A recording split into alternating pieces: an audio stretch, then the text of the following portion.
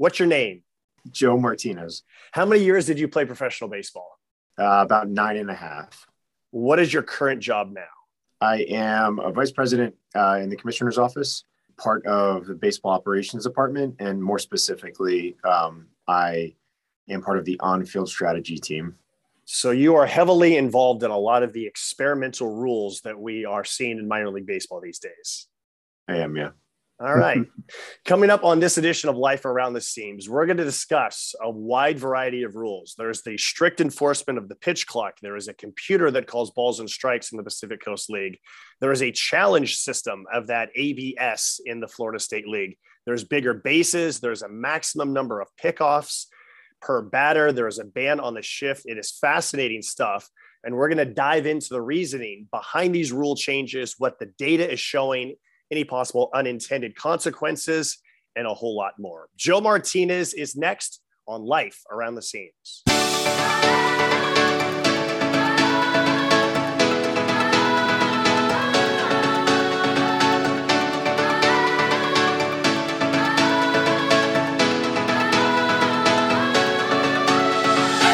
Former Major League pitcher Jim Bouton once wrote, "You spend a good piece of your life gripping a baseball, and in the end, it turns out it was the other way around all the time." Welcome to Life Around the Seams, a podcast about baseball people who have interesting stories from between the lines, and sometimes even more interesting stories outside the lines. Here's your host, Josh Suchan.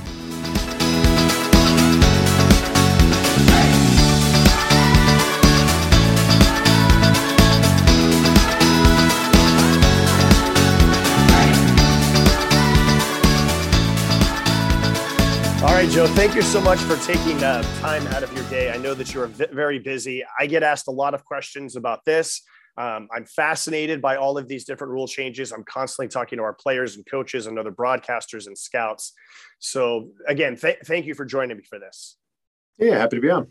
All right, so let's take a big picture with all of these different rules. What is the overall purpose of testing out all of these different rules?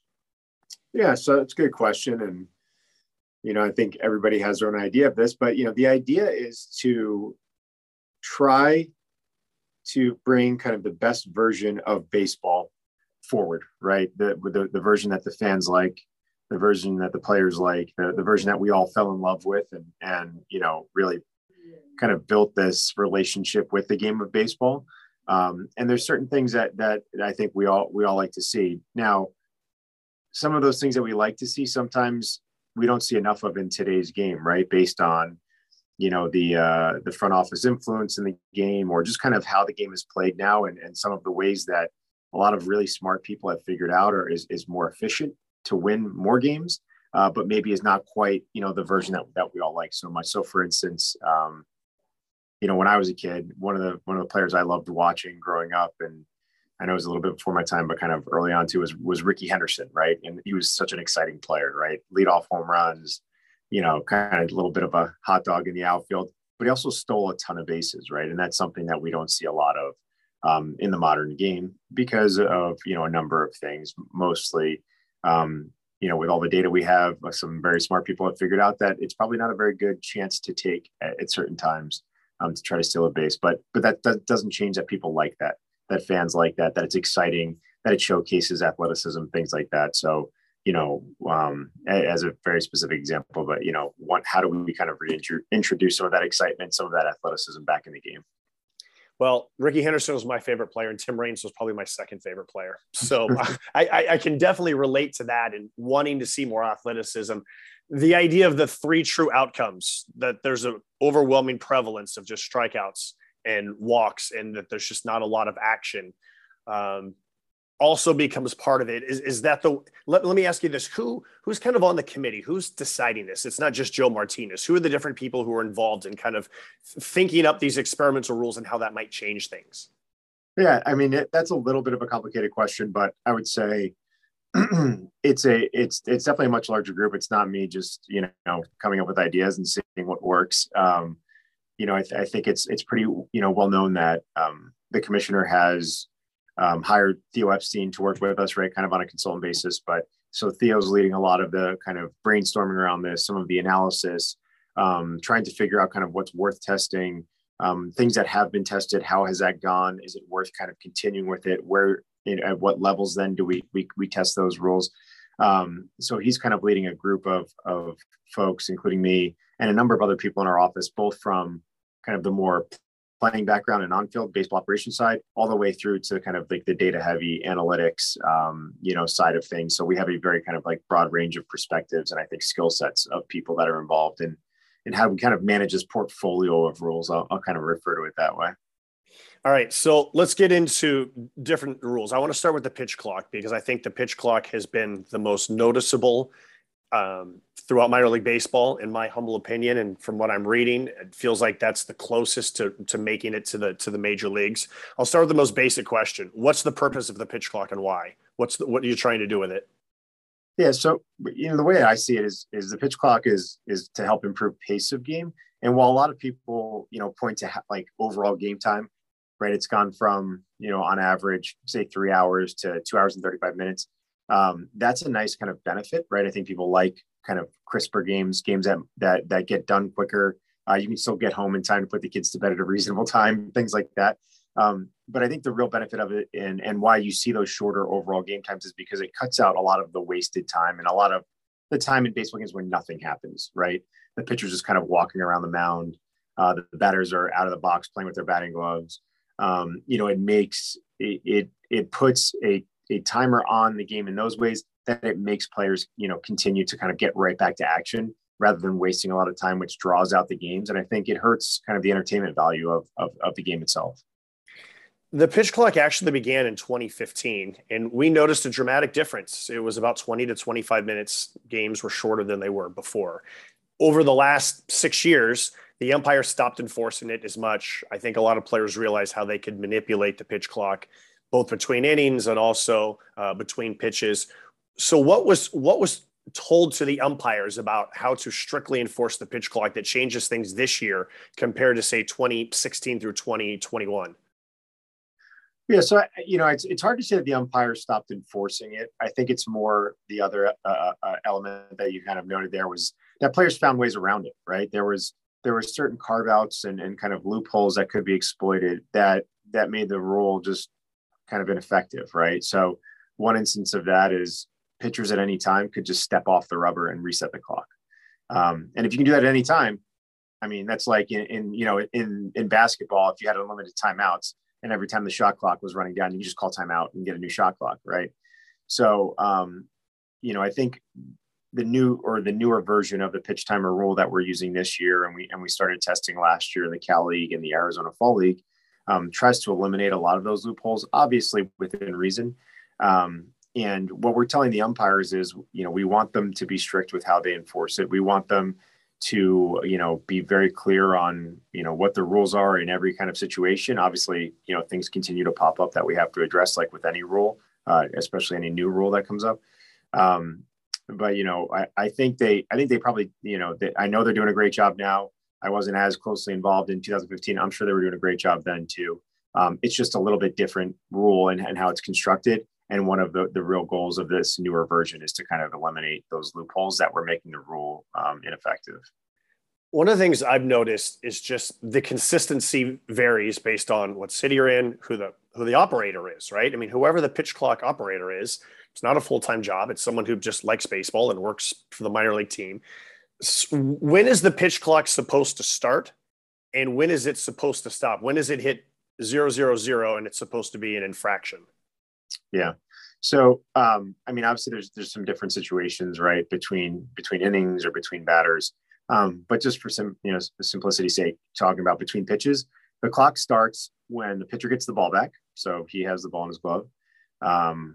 And the catcher and the batter are in that circle around home plate, generally dirt circle. Obviously there's some turf fields where it might be turf, but that's when the clock should start. And then the pitcher must deliver the pitch before the clock, or begin his motion to deliver the pitch before the clock hits 0, right?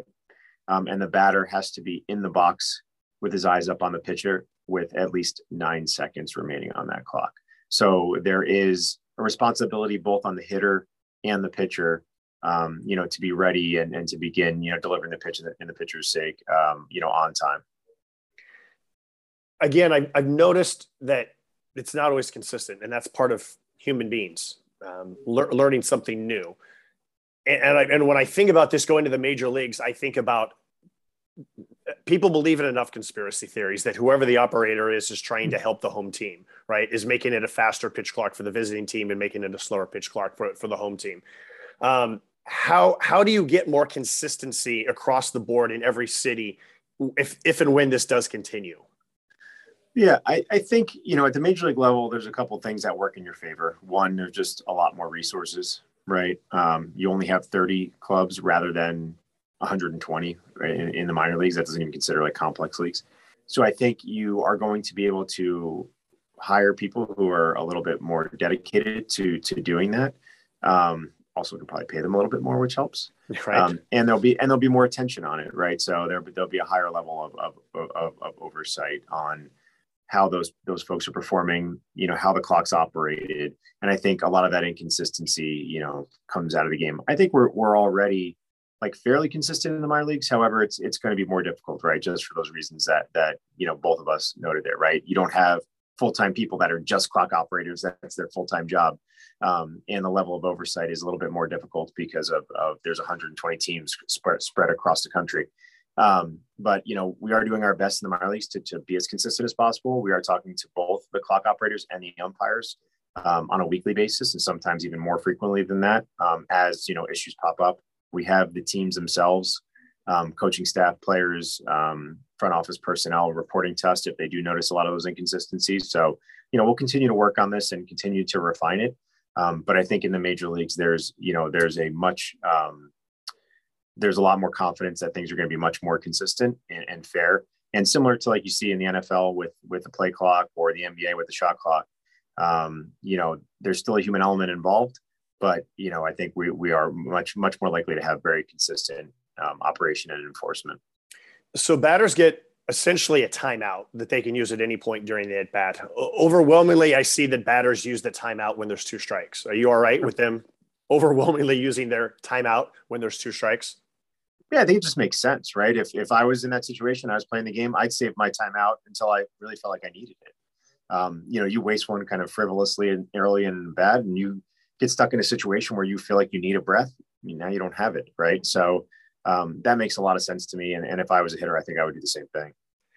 There's a few examples that the players have cited to me or that I've cited as well that I want to kind of go by them. I'll go by them. Let me read all of them and then we'll kind of maybe break them down. One was a pitcher who said, he covers first base, on a 3-1. And then by the time that he gets the ball back to the mound with the clock that's in between batters, he's down to less than 14 seconds already. Pitcher said that, he slipped on the mound. He goes to get the mud out of his cleats. And he gets called for violation because he wasn't ready in that situation. Hitter says the fastball's up and in, kind of want to catch my breath or whatever, but I have to get back in the box. And then catchers have said, okay, I lead off the next inning. I just got finished squatting. I need to go in the dugout. I want to talk to my pitcher. I want to talk to my pitching coach. I want to get a drink of water. I need to take off my gear. I need to grab my bat. I need to get stretched and get ready. And that can be more difficult for a catcher who's leading off the inning. And so I guess it comes down to how much leeway do the umpires have to just kind of have a feel and leeway when certain situations come up like that. Yeah. So the umpires do have the ability to kind of manage the clock. But if they feel, for instance, I know you use the example of the catcher ending the inning on base. I believe, when we have spoken to the umpires, we've told them, to have some feel if the catcher needs more time to get ready and the pitcher needs more time to throw pitches, that the umpires should provide that. Of course, the last thing we want is for anyone to feel rushed and be at a potential risk for, elevated risk for any kind of injury or anything like that. So that is 100% not our goal, nor is it the umpire's goal. That being said, there are situations where players want more time, but don't necessarily need it. And you find a lot of complaints in those areas too. But it is written into regulations. The umpires do have the power to reset the clock if they feel it is needed. based on those special circumstances, particularly if there is anything that it could potentially be a risk to player health and safety. I will say in some of the other situations you noted, the player covering first base on a 3-1, there's a 30-second timer between batters. I think it's enough time to get back. However, if there was some reason why the pitcher couldn't get back, there is some language in the regulations that says that the clock should start when the out's made and kind of play is ready to resume, or players are out of position. Umpires can reset the clock and make sure that everybody has enough time to get back into position and ready for play to resume. We don't want anything unnatural where players have to like sprint to positions just to get ready for the next batter, which I think a 30-second clock kind of allows for anyway. But, if there are situations, we will adjust to that. Similarly with a pitcher cleaning out his cleats, there is language there. Umpires do have power to grant more time and reset the clock if it is needed.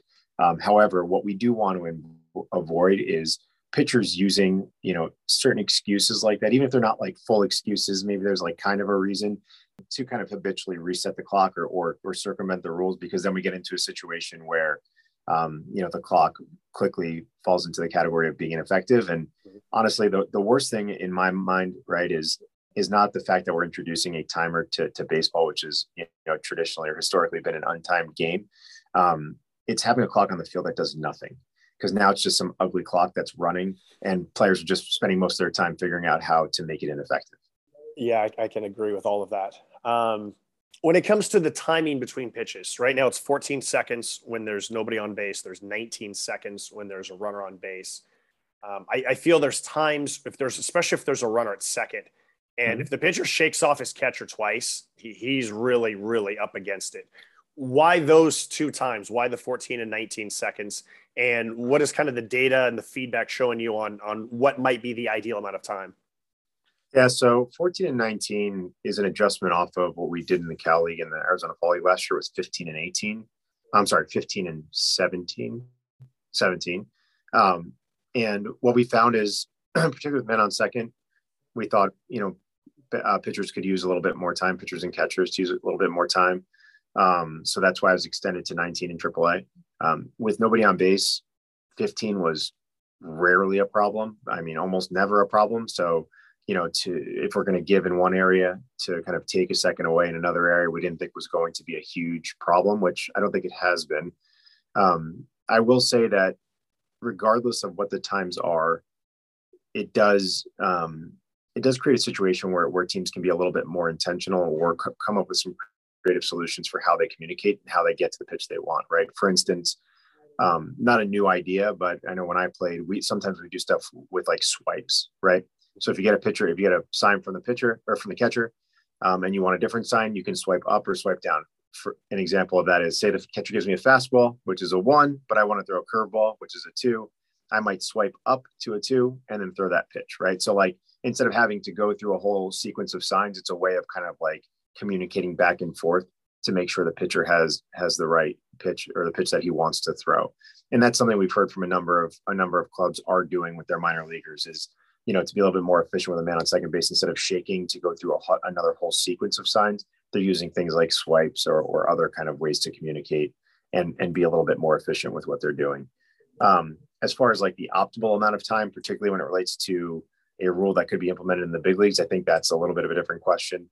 We're going to have to do some analysis to figure out where we want to be. That's going to, help improve the pace of the game to where it's kind of worth it, right? Because again, you don't want a clock on the field that isn't all that valuable, right? Then it's not worth implementing a rule that's a big change, right? And kind of a fundamental change to baseball, and something that a lot of people are against. And I understand why, right? If you're kind of a traditional baseball fan, you don't like the idea of a clock on the field. I do understand.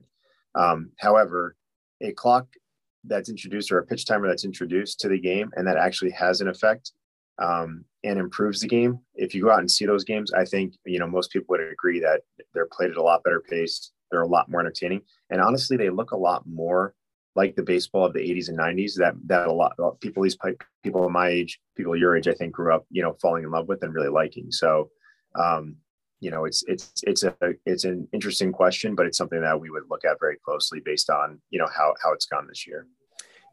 Yeah. And as someone who grew up in the 80s, I can tell you that when the when the strict enforcement of the pitch clock began on April 15th, it felt like I was in a time machine, that I was back in the 80s in terms of how the games were. I wanted to ask you about, now we're now about 6 weeks in. We're recording this on June 1st. And at least for the Albuquerque Isotopes, my team, over the last week and a half, and I don't know if it's because we have had just way more walks or way more left on bases or mid-inning pitching changes, or guys are figuring out how they can kind of manipulate it a little bit more. Our games have started to tick back up. We went from about 225 to 235. It seems like every game that we've had the last week is 250 to 310 throughout all 120 teams. Are you seeing mostly consistent, or are you seeing the games start to creep back up? What's the kind of data showing lately? Yeah, mostly consistent, honestly. I think we've sat right around the 235 mark, minor league wide for average game time. You probably will see a little bit lengthening of games as the weather gets hotter, offense improves, more runs are scored, particularly in a league like the PCL, and particularly at a place like Albuquerque, which I've had the pleasure of pitching at.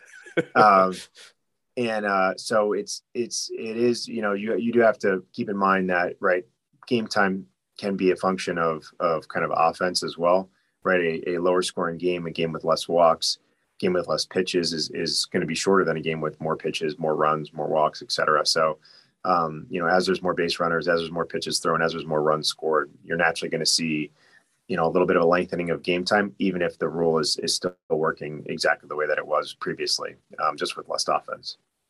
I've read about how when the pitch clock was used in the Cal League, that it led to fewer walks, fewer strikeouts, just more action last year. Are you seeing the same amount of data across all of minor league baseball this year, or what is the data showing about more action as a result of the pitch clock?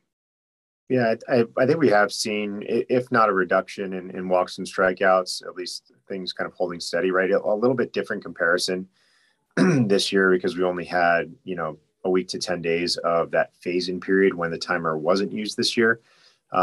So, you can look back to years past and do that comparison. It's a little bit difficult because player populations turn over so much and, things like that. So, right now we are seeing an improvement in those metrics, which is great. And hopefully the pitch timer is part of that. I also think that, there seems to be just an overall, trend in the game that the ball's being put in play a little bit more, and hopefully that continues and just increases, because it's something that I think we would all like to see. You touched on this earlier, but I want to transition to the 2 pickoff rule. And I want to start with this. Can you do an effective pitch clock without having the rule that you can only pick over twice? Do they have to go hand in hand, or can they be separated? I think you have to have a limitation on the number of times that a pitcher can pick off or step off, right? We, kind of group those as disengagements from the rubber. Because otherwise, if you can just step off whenever you want and get a new clock, quickly the clock just becomes useless, right?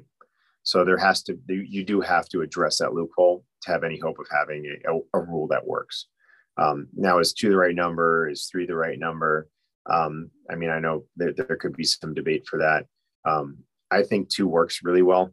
I do. And if you do look back at how often pitchers pick more than twice in a given plate appearance, it's very infrequent. So, while it is a limitation and something that I think makes some pitchers uncomfortable, many of them have kind of gotten used to it pretty quickly, at least the feedback we're getting. I know a lot of pitching coaches actually like it in some ways because it makes their pitchers be a little bit more intentional with what they're doing as far as their holds, getting their sign quickly so they have time to hold, maybe a hold and a pick, things like that, where you're really trying to keep the batter, off balance. I think it also kind of introduces a kind of an interesting, like, strategic element to the game, right? If I was a fast runner, and we do see some more athletic players doing this, right? Trying to draw some picks. So now you get in kind of a favorable situation where maybe you can take a little bigger lead because you're not sure that, you're kind of daring the pitcher to pick off again, or, be a little more aggressive with your jumps and trying to steal a bag. So, I don't think anyone is opposed to a little bit more of a cat and mouse game, a little more strategy from base runners, and encouraging those more athletic players to be a little more daring. Yeah, I actually think that the 2 pickoff rule has the chance to have the biggest impact on the sport, but so far I think it's had the least impact. I recall a game we had at Salt Lake a couple of weeks ago, and there was this really fast player named Monty Harrison for the Bees, an electrifying player. And sure enough, there was 2 pickoffs. So he gets a bigger and bigger lead. He takes off. He steals second easily. Then he's at second, and he takes off for third. There's a routine ground ball to the shortstop. Shortstop looks at him, throws to first. He never slows down, and he scored. And to go back to the guy we used earlier, I felt like this was Ricky Henderson, right? He manufactured a run. It was a walk, a stolen base, and he scored from second on a ground out. And while that was not good for my team, as a baseball fan, I loved it. I thought that it was super exciting, but it's just not being used a whole lot, from that element. How much does the data show a stolen base? Is there more people trying to steal bases? Is their success rate better? Was the data show about how that might be impacting the sport? Yeah, the success rate has gone up a little bit, but not a ton, right? It's a couple of percentage points. And stolen base attempts, I think, have been pretty consistent, maybe have increased a little bit year over year. But I agree with you. It is something that I think could have more of an impact as players adjust to it more. And as, front offices and some of those smart people, understand how it can be used to their benefit and, to win games, particularly at the major league level, right? Right now in the minor leagues, which they should be doing, is everyone is preparing and trying to develop to make themselves into a player that can be valuable at the major league level, right? So to the extent that there is no limit on pickoffs and step-offs in the big league level, it doesn't always make a whole lot of sense to prepare for that when you are in AAA or AA, right? You are trying to prepare yourself for that big league game. So I think once, if it is in the big leagues and we see teams really committing to making the most of that advantage and trying to use that to win games and to manufacture runs and things like that, then only then will we see kind of the true impact of what's, what's available there and how teams are going to use it. All right, let's talk about the automated ball strike system, ABS. This began on May 17th. At the time that we were recording this, I think that my team has played 6, 12, 13 games. Before the first game with it, I asked the home plate umpire if he has the ability to, if a call is blatantly out of the strike zone, if the computer just messed up, whether or not he would override it. And the umpire said, no, we're going to call it the exact way that the computer in our ear tells us. Is there a time when an umpire does have the authority to override what the computer says? Yeah, I mean, in very, very obvious situations, right? If a ball bounces and for some reason the system calls a strike, or the pitcher doesn't even throw a pitch and somehow he gets a ball or strike call in his ear. These things, haven't happened at all this year, but, I think in those types of instances, the umpire would have the ability to kind of say, hold on, something is clearly wrong here. And then, we have some controls in place for the umpires to make sure to flag that with the technical folks that are there, and make sure that nothing is wrong, or, to fix whatever the issue is. What has been the feedback from your umpires overall? I mean, I know you can't get into every detail, but overall, what's the feedback that you're hearing from them? Yeah, it's interesting, right? It's, I think depending on level, you get a little different feedback. From the Florida State League umpires, which Florida State League is obviously a low A level at this point, has been for the last 2 years. They like it actually a lot because it's used as very much kind of as like a training tool for them. Right, umpires have used kind of VR type technology in the past anyway as training techniques, but it helps them start to understand this pitch is a strike, this pitch is a ball. How do I really build my zone and build my understanding of the strike zone and what pitches are in and out of it. Obviously, as the umpires move up, and by the time they're in AAA, they have good zones. They're very skilled umpires. Not saying that the low A umpires are not, but they're still very much developing. I think there's a little bit different perspective on it. We are, rotating the AAA umpires. So they have some ABS games. They have some games where they're calling balls and strikes themselves. So, I hope they look at it as an opportunity to kind of refine some stuff and really lock in. I think they're interested in the technology, but, they also have pride in their ability to call balls and strikes. And that's something that has traditionally been a really important skill for an umpire, particularly a major league umpire. So, we're trying to work with them and make the best decisions for baseball. They've been great, and they've really been cooperative. But I think they're some it's more like interest in how can I use this to my benefit, and then being thoughtful about how they take that into then games when they're calling balls and strikes. I think what I hear most from hitters is the size of the strike zone.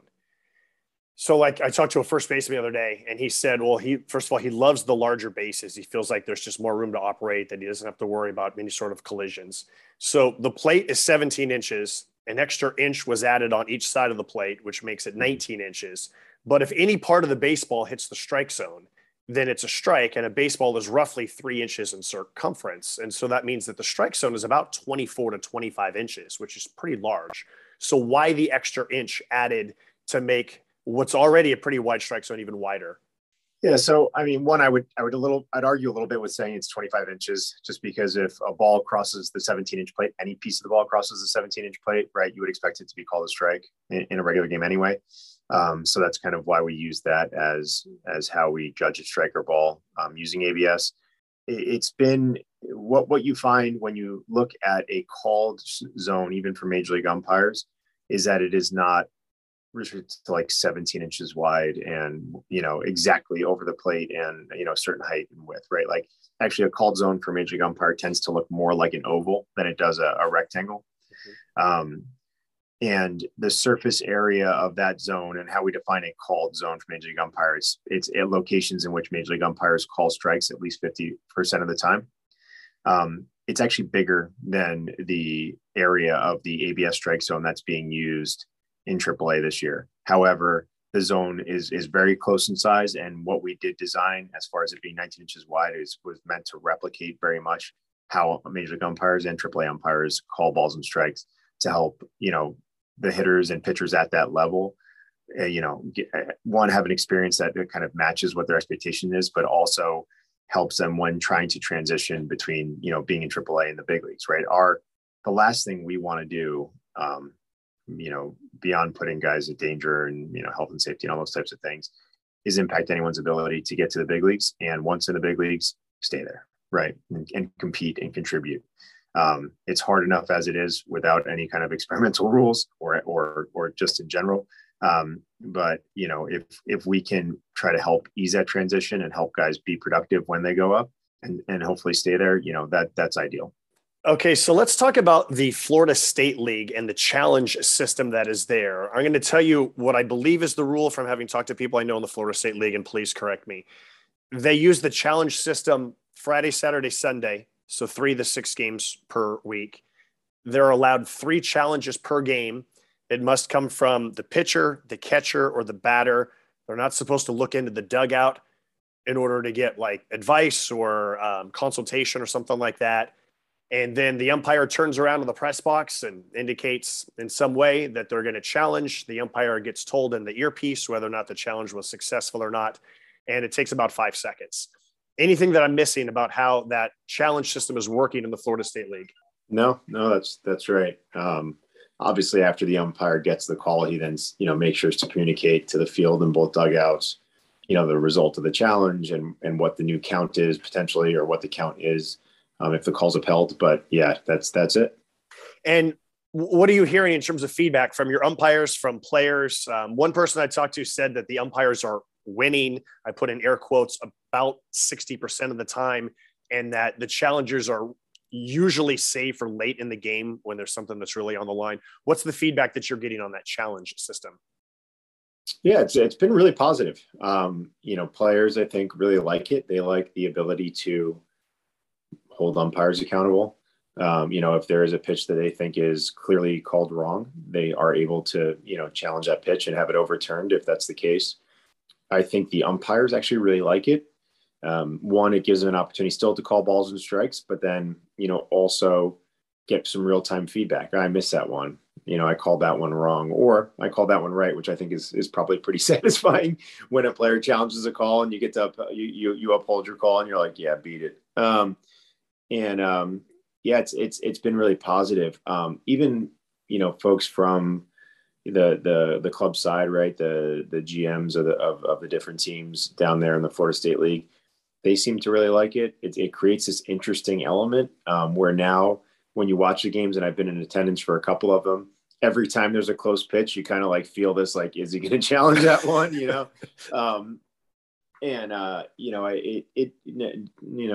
I think as far as saving them late for the game, I think teams like to try to have some in reserve for more high leverage spots, but that's, I think, good, right? They do get the 3 challenges. However, if they get them right, so if the call is overturned, they retain that challenge, right? So if you have 3, you challenge a pitch, it's overturned, you still have 3 challenges. So, it doesn't prevent teams from challenging earlier in the game if there is something that's gone wrong. But, I think it's similar to replay, right? You don't really want challenge low, kind of insignificant pitches being challenged all that often, because it just kind of slows the game down, and the impact either way is kind of so minimal that it doesn't make a whole lot of sense. However, if you do have a mechanism in place that, the most important pitches in the most important situations, ones that can really, turn a game one way or the other, players have the ability to challenge, and we make sure that those are called correctly. There's a lot of benefit there. It seems like the Florida State League is a really good place for the challenge system. When it comes to using the ABS for every pitch in the Pacific Coast League, I've heard a lot of people around the league say that, you've got catchers who need to still keep framing pitches in case they get called up, and you have umpires that might get called up. So why was the Pacific Coast League chosen as the place for the ABS from May 17th on? Yeah, so I think that the biggest reason is we wanted to use ABS with major league caliber players, right? And AAA is as close to major league caliber as we have, not actually being in the big league. So, there's most of the players in AAA are either already major league caliber in many ways, and maybe don't have a position because they're blocked, or haven't got an opportunity yet, or maybe they're just working on some things, right? But I think using ABS at that level with those players, really gives us an idea of, one, how the system works, how it impacts gameplay, how it's received by the player population, and in a box, a really big box that we need to check if this ever has a chance of, being used in a major league game, which there's a lot of people who are supportive of. It's interesting. People keep asking me, do you like it or do you not like it? And I say, well, I need a larger sample size. I'm sorry. I'm not talk radio where I have to have a take and stick with it no matter what.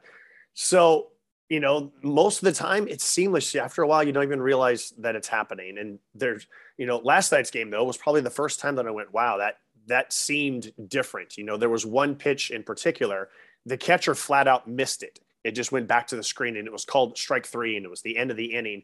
And I know it's an outlier, just one pitch, but it was just sort of like this weird phenomenon where the catcher misses the ball and yet it's strike 3. So I guess my question would be, how often are teams flagging pitches? What's the feedback that you're getting in order to kind of work on the tweaks of the system as much as possible? Yeah, we've gotten a lot less flags this year than we even did last year. I think we've made a lot of improvements, and I have to kind of tip my hat to all of the technical folks, that work for Major League Baseball, who are incredibly smart and capable. They've done a really good job of making this something that works really well, right? It does. It's very quick, like you said. If you showed up at a game and didn't know what was going on, you probably wouldn't even know that that's being run in the background. I can tell you that a lot of fans still yell, "Come on up!" What do yelling at the umpire? Yeah, exactly, right. Which is kind of the fans' right. I guess sometimes people like doing that. Have a hot dog, yell at the umpire. But it is the reception's been pretty positive, right? There's been a lot less complaints, maybe than anyone even would anticipate. I think that is a little bit of a testament to how adaptable the players are, and how good athletes they are, right? Like, you can throw so many challenges at them and they handle it, with ease. So it's been, I think, a good first, couple weeks with this, but there are certain things, like you noted, that are a little different, right? The strike zone is set in an area, and if a ball touches that strike zone, it's a strike. Doesn't matter if the catcher misses it or catches it badly, or if it looks kind of funny. And that is part of using a solution like this, is that you're going to run into some of those situations. We talked earlier about just pace of play and about just putting more action, fewer strikeouts, fewer walks. Are you seeing that the ABS can do that, will do that? What's the data showing in terms of the impact that ABS has on just providing more action? Yeah, I think, what we did last year shows that it can be used, and you can, to be a little bit more specific, right? You can kind of design a strike zone that is more conducive to getting the ball in play rather than a swing and miss, right? What you find when you look at, millions of pitches is that the top and bottom of the zone is where you get most of the swing and miss. And it's the side to side where you see a little bit more contact, not always good contact, right? But at least like the ball's in play.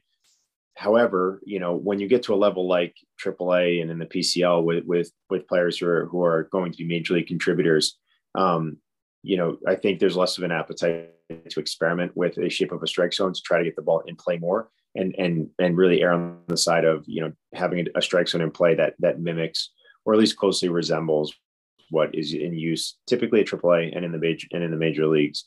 So while I think there is that potential to use ABS in that way and manipulate the strike zone very easily, right? Because all it is really updating an equation or some code I think that's a benefit that we would have to kind of like consider down the road rather than something that we would want to like test with players, particularly those so close to the big leagues. Yeah, I think at least for now, I think this is my last question about ABS, and that's in terms of the height of players. And so Aaron Judge and Jose Altuve are always the examples that are used because of their differences in height, and they're both MVP caliber players. Those were used in the ABS reference cards that we get. I had one pitcher tell me the other day that from at bat to at bat, he doesn't have the same visual of what the bottom of the strike zone is that he used to. That, he would see that it's here, but he's like, well, is it here or is it there? And I've also wondered myself, there's still someone who's putting in the name of a player. If there's a pinch hitter and there's a drastic difference in their size, is it possible that the computer wouldn't know fast enough that it's a different batter with a different strike zone?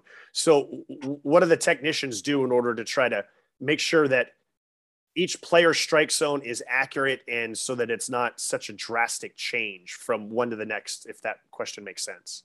Yeah, so we worked with all of the organizations that have clubs in the PCL to measure their players, right? And we actually sent a team of independent strength and conditioning coaches around during spring training to measure as many of the players as they could to get, reliable measurements for height, right? Because the top and bottom are based on how tall players are. And then, that doesn't catch everyone. However, we do, follow up with the teams to say, listen, if these numbers are wrong, you can correct them. You just have to tell us what the correct measurement is. And we have to work on a little bit of an honor system, but I don't think anybody's trying to game the system at this point, particularly as guys are so close to the big leagues and are going to want an accurate strike zone. And then in the example you gave about making sure the right batter is entered in the system when that batter's up at bat, we do have operators who keep an eye on that and are the ones that are making sure, confirming that, Joe Martinez is up to bat, Joe Martinez is in the system, we have the right player, all that type of stuff. So there are some controls in place to make sure that all of that's accurate and everybody has the right strike zone. Very interesting. All right. I want to talk to you about the shift. Last year, there was one league that you could shift, but all four infielders had to have their feet in the dirt. And then there was another league where you had to have two on each side. This year, single A, both low A, high A, and double A, mm-hmm. The infielders have to have their feet in the dirt, and there can only be two on each side of the diamond. What is the data showing you in terms of what this is doing by, quote, banning the shift? Yeah, I think there's a modest impact on BABIP, so batting average on balls in play, particularly for left-handed hitters, and most noticeable on ground balls, right? Which is kind of, I think, some of the stuff that you would expect. I know that's a little bit complicated, but what I think we've also seen, and some of the feedback we've gotten, is that by putting these requirements in place, is it creates better spacing that really allows for athletic players to have a little bit more room to kind of be athletic and make great plays and show their ability that way. And probably puts more value on athletic players that can cover more ground, because it's harder to kind of optimally position them, based on where the batter is likely to hit the ball. So while I think the results on batting average on balls in play and BABIP are muted or modest kind of at best, there are some other benefits, both in encouraging kind of more athletic players and giving them more room to make those athletic plays, but also kind of just reintroducing a more traditional aesthetic, which a lot of fans like and ask for. So, and it doesn't kind of go against what was expected, right? The shift, even though a lot of teams employ it now, it's really a volume play, right? We sometimes for baseball, we have the good fortune and the bad fortune of playing 162 games and thousands of pitches and lots of at-bats and all that type of stuff. So if you get, a couple more outs because you are shifting than you would otherwise, that might be the difference between a game or two here or there. And that maybe is the difference between, getting a wild card spot and not being in the playoffs. So, those small differences make a big difference in baseball, but it's hard to measure the impact in any, given couple weeks, months, or even a whole, one season. At least for me, I mean, I'm happy to hear that changes are subtle, because I don't think you would want drastic changes, because then it's really changing the game too much. So it actually makes me feel really good that any changes for any of these rules are subtle, because I think that's what you want. It does lead me to one of the other experimental rules, which I do not think is being utilized this year, but it was last year. And correct me if I'm wrong here, Joe. And that is where the pitcher has to step off the rubber in order to throw over to first base. I think the example that a lot of us always use is Andy Pettit, left-hander, raises the leg, kind of hovers, and then might throw home or might throw to first base. I know there was an enormous number of stolen bases last year in the California League, the Cali League. What is the latest on that? You must step off pickoff rule. Yeah, that's not being used anywhere. We actually only used it for a half last year in high A. And then, like you said, it did lead to a significant increase in stolen base attempts and in success rate on stolen base attempts. And the reason why we're not, testing it again this year is for a number of reasons. One, the impact was maybe more significant than we would like, right? It was, like you said, you don't want huge changes. No one's trying to reinvent baseball. It's really just trying to kind of uncover whatever that best version is. Two, it was just not very well liked by a number of constituents. I think, some players, some position players liked it because it gave them a big advantage, but pitchers really did not like it. Coaches didn't love it, things like that.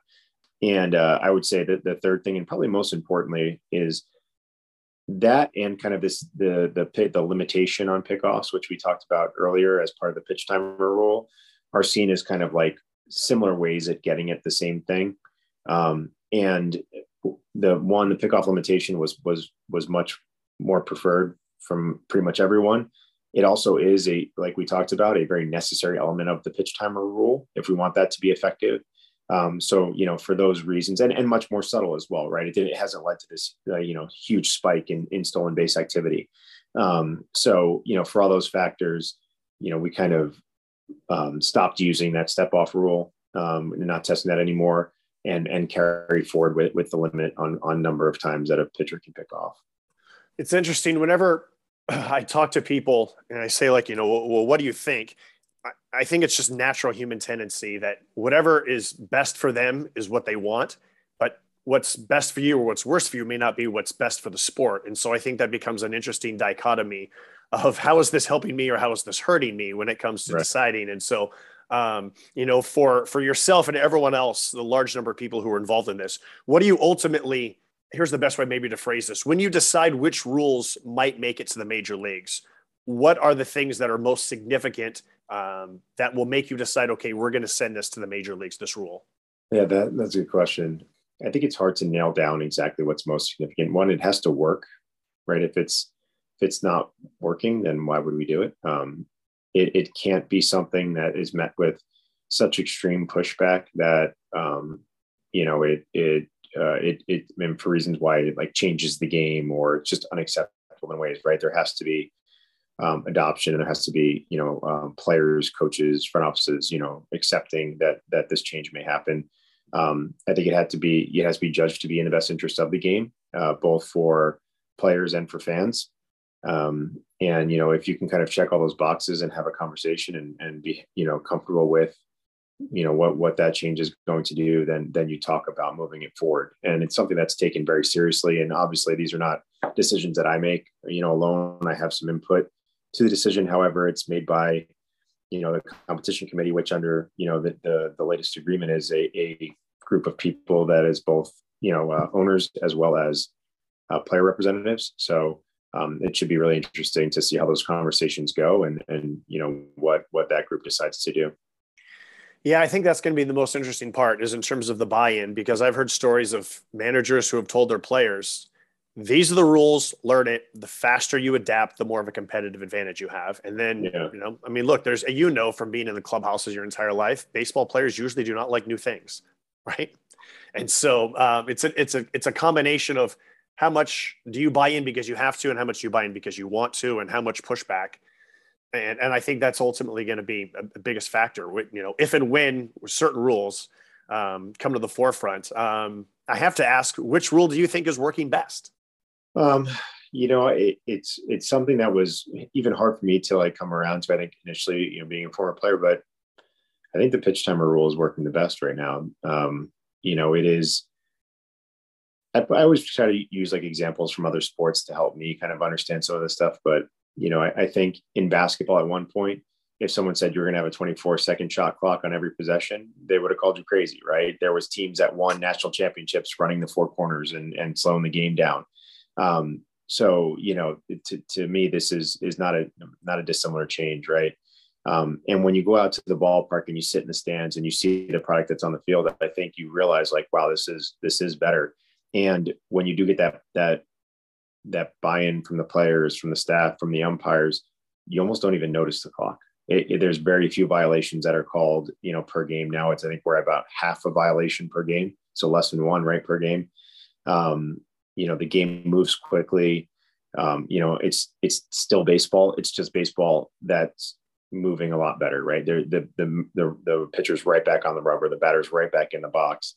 Guys are kind of, hustling around, getting on and off the field, things like that.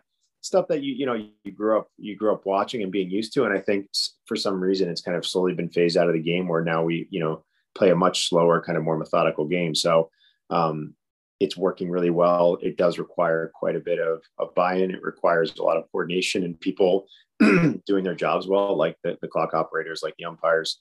But we've gotten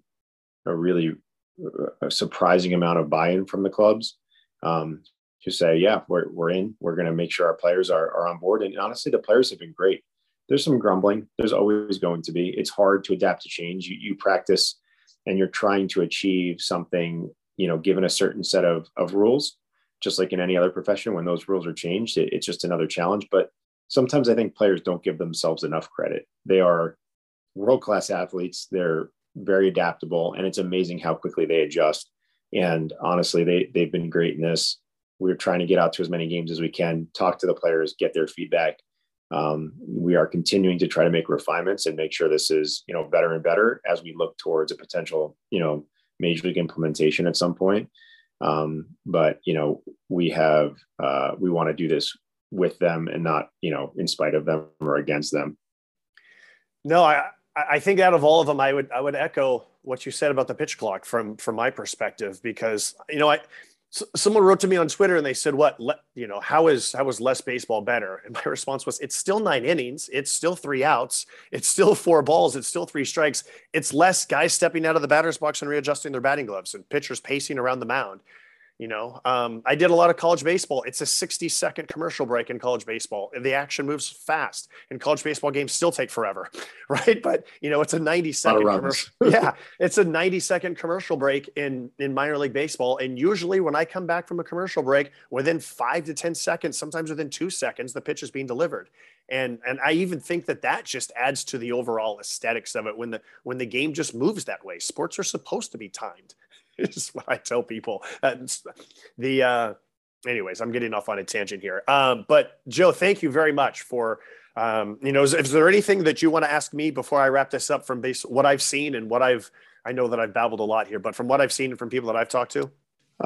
Yeah, I would just kind of ask for you to continue to keep me in the loop on stuff that you do here, right? I think it's helpful for me to get, and for us here, I say me, but that's representative of our team, input from everyone, right? We're not taking this lightly. I certainly don't take it lightly. I have been extremely fortunate to build a career in baseball, both playing and now, doing what I do here at the league office. And I want to make sure we're making the best decisions for the game. And that's for the players, the fans, the folks who work in baseball like I do. So, whatever input you have, whatever you're hearing, continue to keep me and our team in the loop, because more information, the better, the more feedback, the better, even if it's negative, because sometimes it just helps us understand where we need to make an adjustment. So we're trying to make this as good as possible and keep baseball, where it should be. It's in my mind, right, the greatest game that's ever been invented and played, and I want to keep it there. And I hope people, we can help it bring a good version to the field that makes like other people interested in and can kind of share in that experience as well. All right. Well, then I'll end with this. My suggestion: the pitch clock operator should be an umpire.